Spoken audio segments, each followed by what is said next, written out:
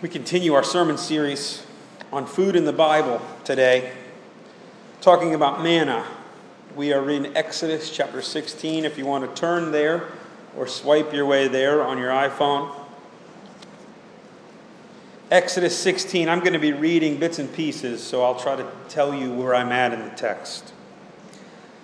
I'm going to start out in verse 2. And the whole congregation of the people of Israel grumbled against Moses and Aaron in the wilderness. And the people of Israel said to them, "Would that we would have died by the hand of the Lord in the land of Egypt, when we sat by meat pots and ate bread to the full. For you have brought us out into the wilderness to kill this whole assembly with hunger." Then the Lord said to Moses, "Behold, I am about to rain bread from heaven for you.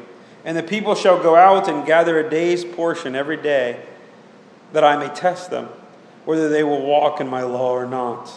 On the sixth day, when the people prepare what they bring in, it will be twice as much as they gather daily."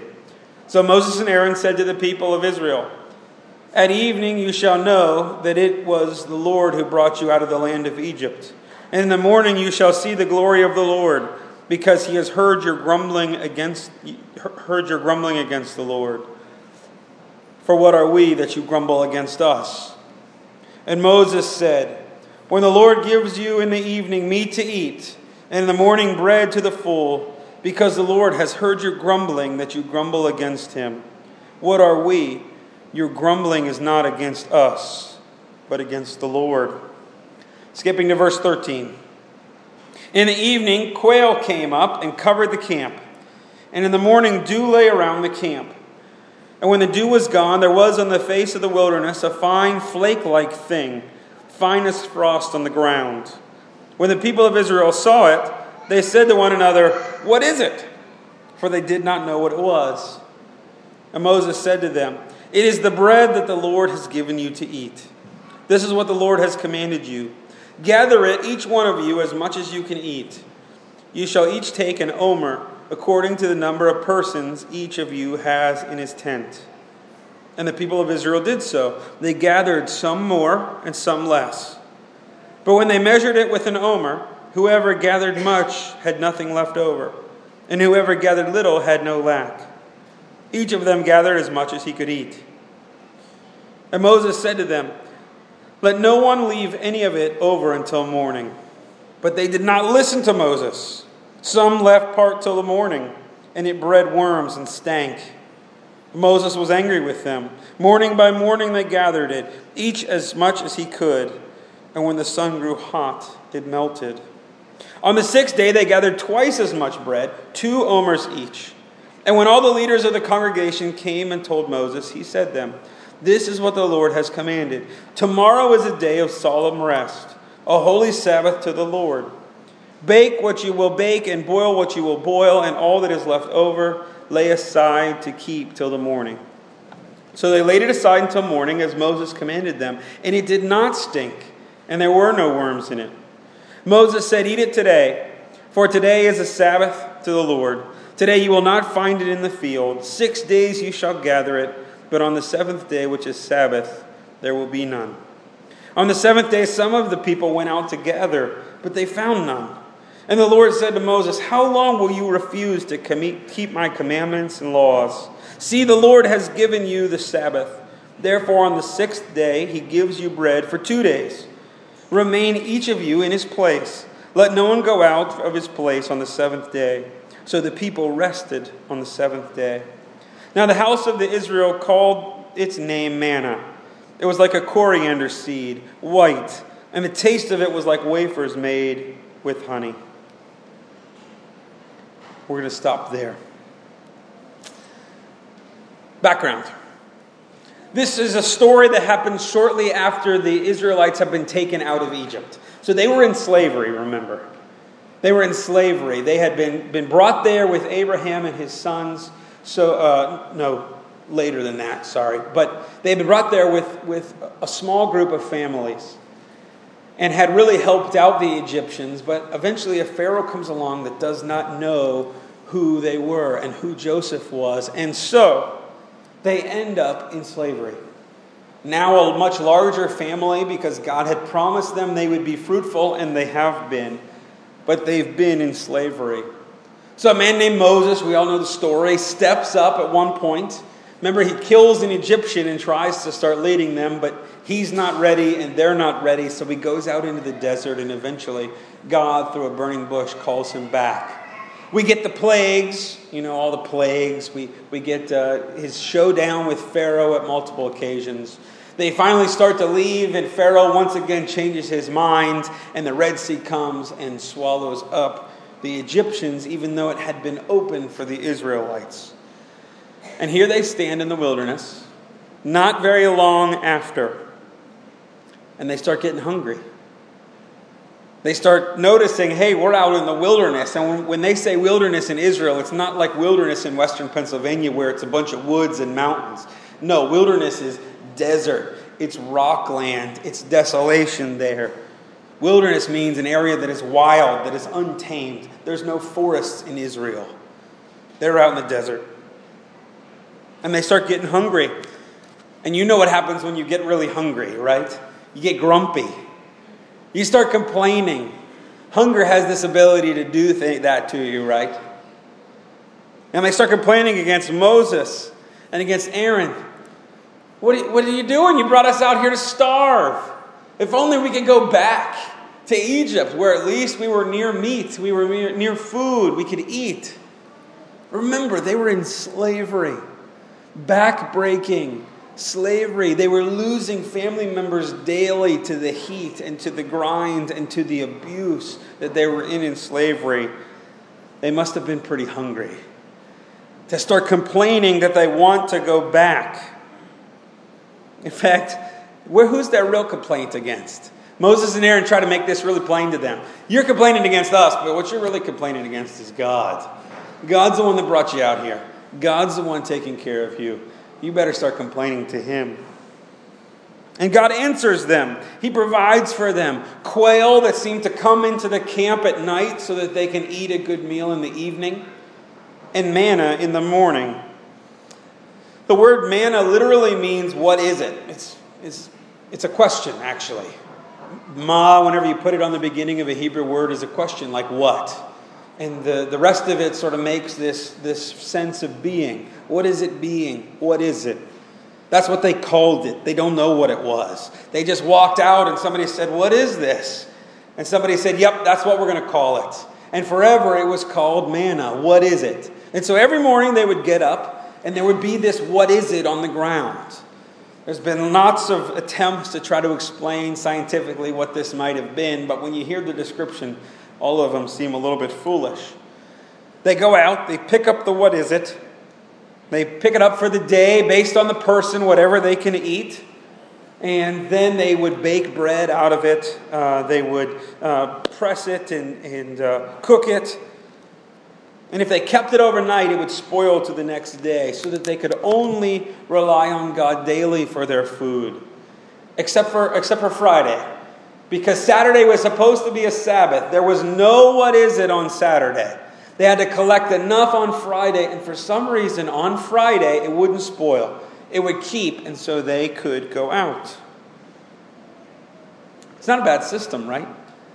You don't have to worry about your food. You just go pick it up in the morning, and you're good for the day.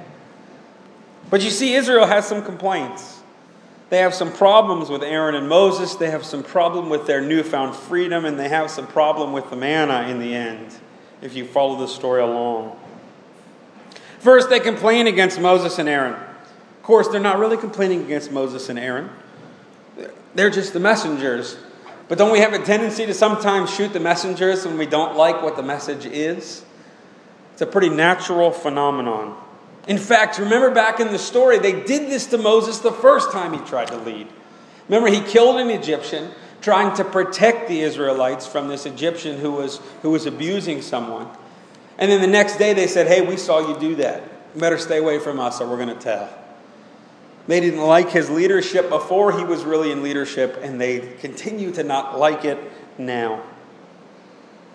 Not only that, when they do get the manna, what do they try to do? The Israelites try to collect more. It's not good enough that God is going to give them what they need every day. What they would like to do is start storing up so they've got some reserves, right? We want to get a little what is it in the cupboard so that if anything ever happens, we can go and we can take care of it. And they don't want to take a Sabbath, right? A whole bunch of them go out on Saturday morning, even though they're not supposed to work. Even though they already collected enough the day before for that day. They think, oh, well, if it's still going to be there on the Sabbath and I collect it, it might be a good chance for me to fill the cupboard. Sabbath is like that. Sabbath is trusting God that if we do the work with His strength in 6 days, we can actually get more done than in our own strength in 7. It's an attitude of trust in Sabbath. And I think that's maybe why most of us have no real concept of taking a Sabbath anymore.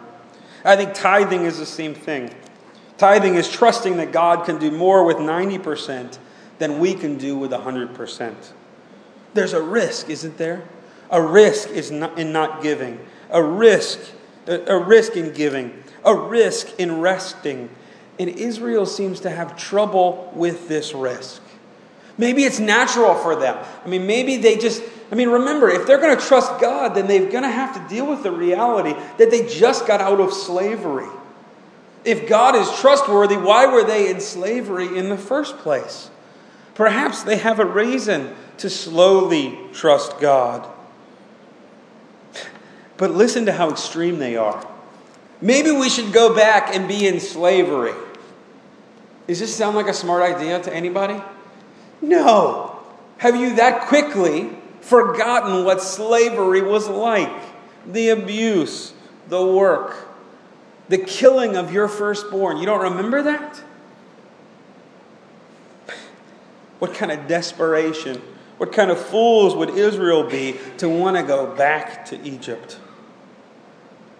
But maybe we should cut Israel some slack. Because I wonder if we sometimes have some of those same thoughts. There's a certain attraction to sin, isn't there? A certain attraction to slavery. It's enticing. At least if I'm in pain from something from my past, it's familiar to me. What would I be like if I moved past my pain? Don't we all do this? We all have stuff we know we shouldn't do, and we still do it because it's comfortable for us? I don't know. Addiction, bad relationships that we keep going back to or keep repeating with the next person and the next person, but it's still the same dysfunction. The credit card we keep spending on, the lie we keep up and we keep telling, the wound in our souls that we keep picking at because we don't know what our life would look like if we let it heal. Sin can be like a canker sore in your mouth. You ever get a canker sore in your mouth? And you know you're not supposed to press your tongue on it, but you do anyway. Like you can't help it. That's what sin can be like. And we see in Israel this tendency to want to go back. You're free. You're out of slavery. Yeah, but at least in slavery I knew what I was doing. At least in the pain in my life, I knew how things worked. That I understood. Freedom I don't quite get. Freedom I have to trust more.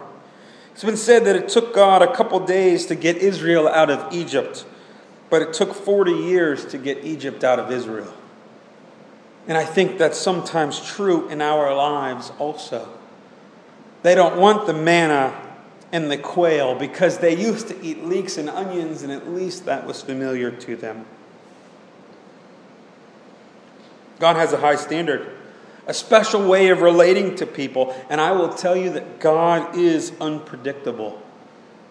The way the Gospel of John describes it is that we as people like darkness over light. At least we understand the darkness and it's familiar to us. The more we trust in God, the more God has control and the more we don't have control. And doesn't that ultimately drive each of us just a little bit crazy? We tend to freak out when we totally have to rely. Have you ever had a moment in your life where you had to totally rely on God? Nothing of yourself in it. You were out there. The bills were not going to get paid. The job was not going to get done. The relationship was not going to get mended. And you had to wait and see if God pulled through. We freak out in those moments. We don't like them. We want to decide what God gives us. We want a cushion. We want God to give us more. Don't we all kind of say that? Lord, if only I made a little bit more money. If only I had a little bit more job security. I don't need to be rich. But man, would I like a little bit of cushion in my life in case something ever happens. See, what we want to do is we want to trust ourselves. We want to trust our cupboards. And we don't want to trust God. It's the natural place that we as people are in. And so it's easy to sit back and judge Israel for doing it, but I think we do the same thing. We don't want to rest. This is why we have so much trouble with Sabbath. Can we trust that things will get done in 6 days if we take a day to rest? Now, is it difficult? Yes. I find in my life I don't ever get a full Sabbath. Sometimes I got to do like an afternoon here, a half a day here, a half a day there. But I'm finding the more and more I rest, the more and more I trust God to help me get stuff done in the rest of my life, the better that goes. I mean, every Sunday we pray a prayer we just prayed a little bit ago, that God would give us our daily bread. But don't we, like the Israelites, often not want daily bread? We want extra bread. We want to be self-reliant instead of God-reliant, even if it means going back into slavery in our lives to something else. And what do we do when someone points this out? Points out our flaws, points out our slavery, points out our hoarding. We too often shoot the messenger. How dare they question us and our self-reliance? But ultimately, our beef is with God. Can we trust God to take care of us? Whenever you start going back at somebody, I've noticed this. Whenever somebody makes a suggestion to you or a comment, and you really aggressively go back at them, that's probably something you need to hear from them, because there's at least a grain of truth in it. Whenever you react strongly against somebody else's suggestion, I'm telling you there's some kind of truth in there that you are reacting against. This is what we do when life, when others, when God tends to point things out to us. But what's the good news in the text? The good news is that even though Israel is being unfaithful, even though Israel is being rebellious and questioning God, God gives grace. Do you know, most of the time in the scriptures, when it comes to Israel, Moses has to go up on the mountain to talk to God. But in this text, God does not wait for Moses to come and explain to him the problem. God comes to Moses and says, you know what I'm going to do? I'm going to give bread. I'm going to give what is it? I'm going to put the what is it on the ground. I'm going to put the quail in the camp at night. And I am going to provide. And that way they're going to know that they can trust me. That way they know I'm for them and I am with them in this wilderness. God looks at these people who he just freed and who is now complaining against him, and he provides. Now, does he provide a lot? No. Daily provision. Does he provide what they want? No. I tell you what, 40 years of manna and they start complaining about it.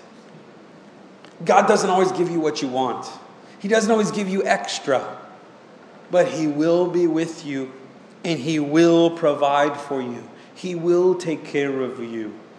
Can you learn to trust him on that daily a basis? That is the challenge. Jesus, in John 6, uses this text to describe himself. Listen to these words. Truly, truly, I say to you, Jesus is speaking here.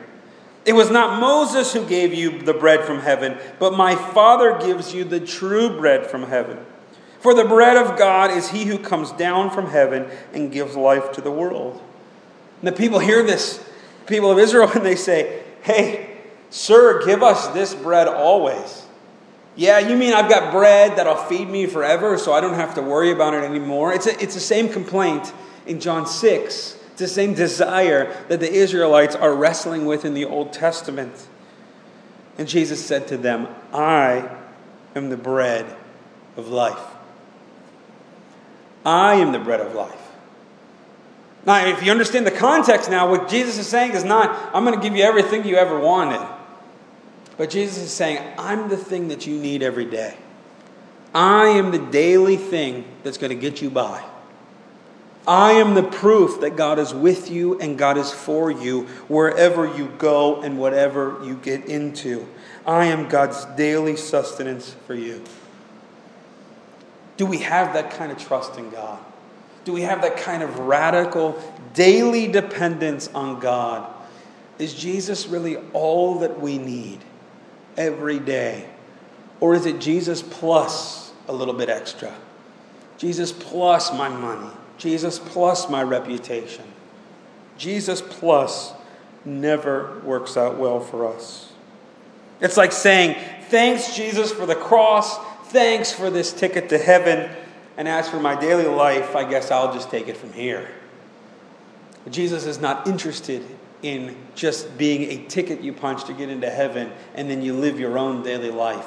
Jesus is the bread of life that's going to sustain you and take you through even your days. And my promise to you today, it is scary. It is scary, but you can trust Him. He's not going to give you everything you want. He's not going to give you everything you think you need. But you can trust Him. It's a little childlike to trust Him like this, but you can trust Him. But that's what it means to be a Christian. To trust Jesus daily, to be everything that you need and everything that you should strive for. Let's pray. Jesus, we admit that we are hungry for more, that we want more in our lives when really what we should want is more of you. So speak to us. Help us. Lord, as we start grumbling, wanting to go back to areas where we have been a slave in our lives, help us to be a slave to nothing but you. Let us depend on you, rely on you for everything day to day, we pray. Amen.